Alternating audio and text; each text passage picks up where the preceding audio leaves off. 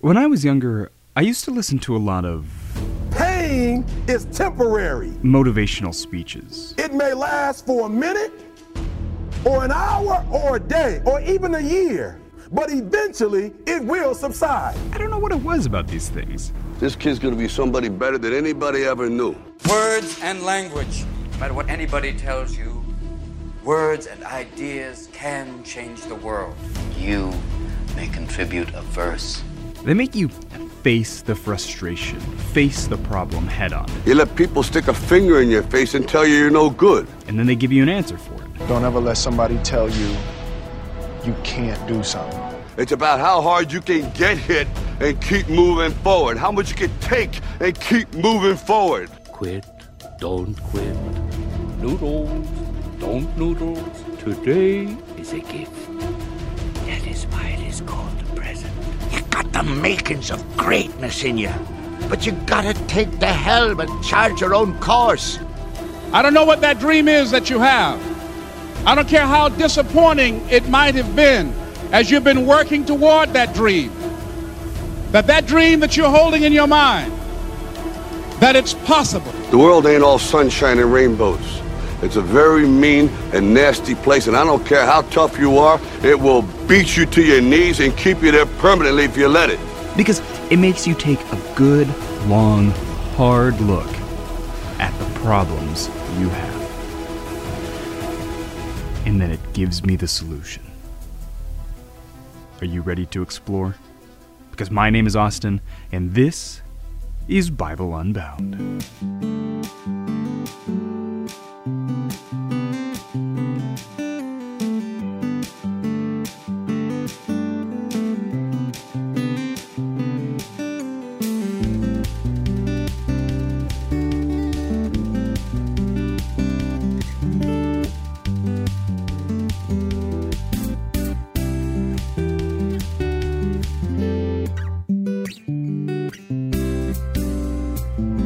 Hey everyone, thanks so much for exploring with us today. Hey, quick disclaimer, I don't know if you'll be able to hear this, but there are people shooting off fireworks already. My dog is pacing in the background. There's some construction going on outside. This is the only time I have to record this, so if all of that comes through, you just have to give me grace. But we are walking hand in hand through the biblical epic, and by the way, this is kind of a huge milestone for us as we enter into the book of Hosea, because when we enter into this airspace here, we are entering into the minor prophets, which means that we have gone through the Pentateuch, the historical books, the wisdom literature, and the major prophets, and all we have left in the Old Testament are these 12 minor prophets. However, we will not be going through each book individually, or we would never make it to the end of the Bible this year. No, rather, instead, we will be combining some of these books, some of these minor prophets, and we will be stopping at only a couple individually. So, the minor prophets should take us only about 6 episodes to get through all 12 of them. But here's the thing. It's not like the minor prophets all have something different and new to say. In fact, when the minor prophets were originally compiled, they were just put into one scroll and called, quote, the 12, or the 12 prophets. They're all generally concerned with God's faithfulness in the midst of Israel's unfaithfulness. But we will be starting our time in the minor prophets with just Hosea. Now, Hosea is like super old. In fact, I'm fairly certain, and this is something I realized while we were going through the major prophets as well, is that the prophets are in the order they're in because they go chronologically. Imagine that. If this isn't true, let me know. But for the major prophets, Isaiah lived before Jeremiah, and Jeremiah before Ezekiel, and Ezekiel before Daniel. So when we get to the minor prophets, I think they're composed the same way. They're chronological. And I think Hosea is just the first prophet that lived before all the other minor prophets, and he lived a long time ago. So he's writing even before Isaiah comes on the scene to Ephraim, and that's the northern kingdom. Remember, Isaiah was to the southern kingdom, and Hosea is to the northern kingdom, Ephraim. And when we open Hosea, we're transported all the way to the beginning of the Israelite monarchy. And this all makes reading Hosea, in my mind anyway, way cooler. He's just so frickin' blunt about Israel's infidelity at the time, when the nation is totally 100% prospering. It's the beginning of the monarchy. But Hosea sees Israel's unfaithfulness through the lens of the covenantal curses in Deuteronomy 28. He sees that the Israelites have erected the Baals in the middle of the temples. He sees that there's cult prostitution that has run rampant in the nation. He sees that the Israelites have relied on Baal for economic and financial blessings, and they've relied on other nations for security. And they should be relying on Yahweh for both of those things. They've completely forfeited their holiness to the one true God. And Hosea sees this as a disaster waiting to happen. So the book starts off with an extended metaphor, or maybe a parable is probably a better way to look at it. It's the story of Hosea's life, really. Hosea is commanded by God to marry a woman named Gomer. Now, it's unclear as to whether Gomer became a prostitute before or after she was married to Hosea, but what we do know is that Hosea and Gomer, they had 3 kids. Gomer commits adultery by being involved in prostitution, and Hosea is called to bring her back home. Not only that, but called to buy her back for himself using his own money, so that she does not have to be subject to the unjust oppression of prostitution. This is the story of Israel. This is the story of the people of God. God has redeemed the people out of slavery, and the people fell right back into it. And now, God, through his own loving compassion, is going to redeem them back. Though he has every right to destroy them, he will redeem them back with his own resources. It's an incredibly powerful story that actually reflects and introduces the thematic elements throughout the rest of the book of Hosea. That was chapters just 1 through 3. The rest of the book, chapters 4 through 14, those are more like the prophetic literature we have been reading.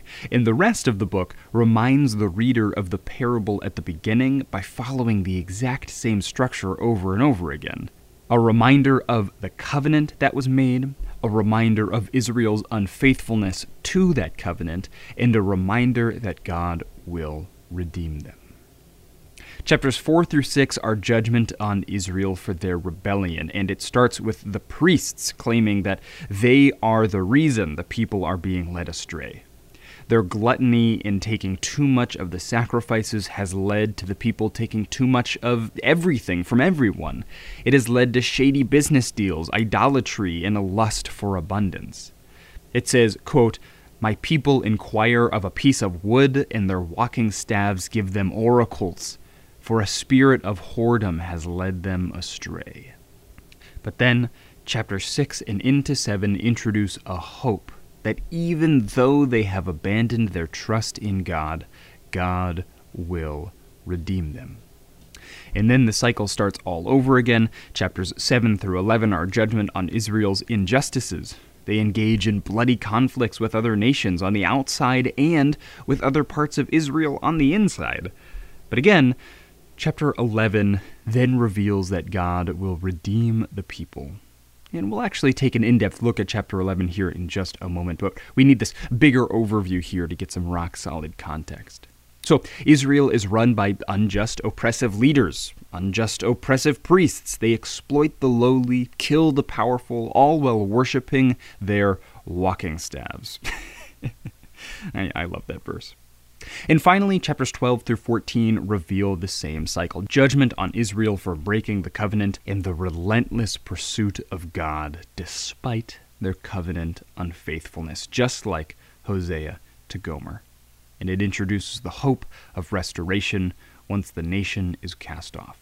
As Lamentation says, quote, "I will not cast off forever."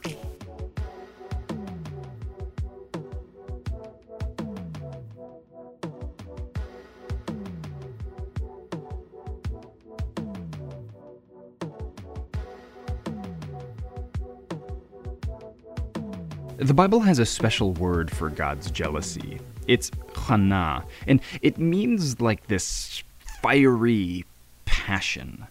It holds no animosity or toxicity that the English word jealousy does. In fact, it often refers to a sense of safety, as though when a being is khana, they are willing to fight for what they love. You need someone in your life who is this way for you, because in the ancient world, if you didn't have this, then you were eaten by a mountain lion and your buddies would just laugh at you as you got torn to shreds. This type of jealousy is the kind that stands in front of the mountain lion, ready to fight it for you. It is a passionate pursuit of someone or something. And in the Bible, khana is so unlike human jealousy, so pure, that it's only ever used in connection to God. Human jealousy has an extra consonant, khiyana. It is pretty similar, I'll give you that, but God's jealousy is nonetheless different. It's still a different word. And the book of Hosea makes it clear that the Messiah will be jealous, will be khana for the people of God. That though they break their covenant with God over and over and over again, he will nonetheless stand in front of the jaws of the mountain lion and fight it for you. He will redeem the people of God back to himself. Because it is within his nature to have this passionate protection for that which he loves. The unwillingness to let injustice go unnoticed. To let death have the last laugh. This jealousy, to see the people of God brought back to God, is no better exemplified than in Hosea chapter 11. I told you we were going to look at this. So I'm going to read verses 1 through 11 of chapter 11, and then we're going to go pick it apart with our good friend Wesley Scott. Let's dive in. When Israel was a child, I loved him. Out of Egypt I called my son. The more they were called, the more they went away. They kept sacrificing to the Baals and burning offerings to idols. Yet it was I who taught Ephraim to walk. I took them by their arms, but they didn't know that I healed them. I led them with cords of kindness, with the bands of love. I became to them as one who eases the yoke on their jaws. And I bent down to them and fed them. They shall not return to the land of Egypt, but Assyria shall be their king, because they have refused to return to me. The sword shall rage against their cities, consume the bars of their gates, and devour them because of their own counsels. My people are bent on turning away from me. And though they call out to the Most High, he shall not raise them up at all.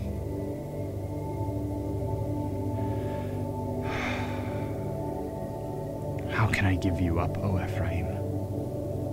How can I hand you over, O Israel? How can I make you like Admah? How can I treat you like Zeboim? My heart recoils within me. My compassion grows warm and tender. I will not execute my burning anger. I will not again destroy Ephraim, for I am God and not a man, the Holy One in your midst, and I will not come in wrath. They shall go after the Lord, and he will roar like a lion. When he roars, his children shall come trembling from the west. They shall come trembling like birds from Egypt and like doves from the land of Assyria. And I will return them to their homes, declares the Lord.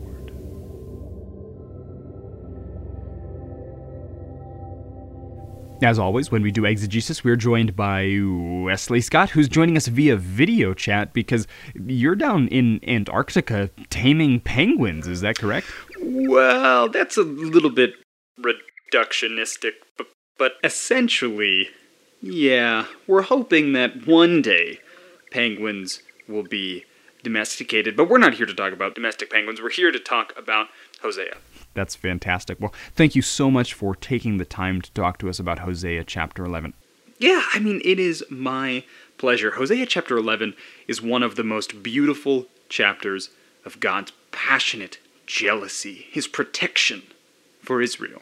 You basically, in Hosea, read 10 chapters of judgment, and so you can pull out the reality that God has every right to utterly destroy the people of Israel. And he chooses not to? And he chooses not to, exactly. Instead, what you get is a very real, very raw, very honest reflection on God's love for his people. Yeah, you get that. You get that it's very honest, but it's also very powerful, very power-filled. Exactly. It can basically be broken down into 3 movements. The first, the impetus of God's love, or why God loves Israel. The tumult of God's love, or why that love is so frustrating. And finally, the passion for love. So let's start with the impetus of love. In essence, God says he loves Israel because it is within his nature to do so.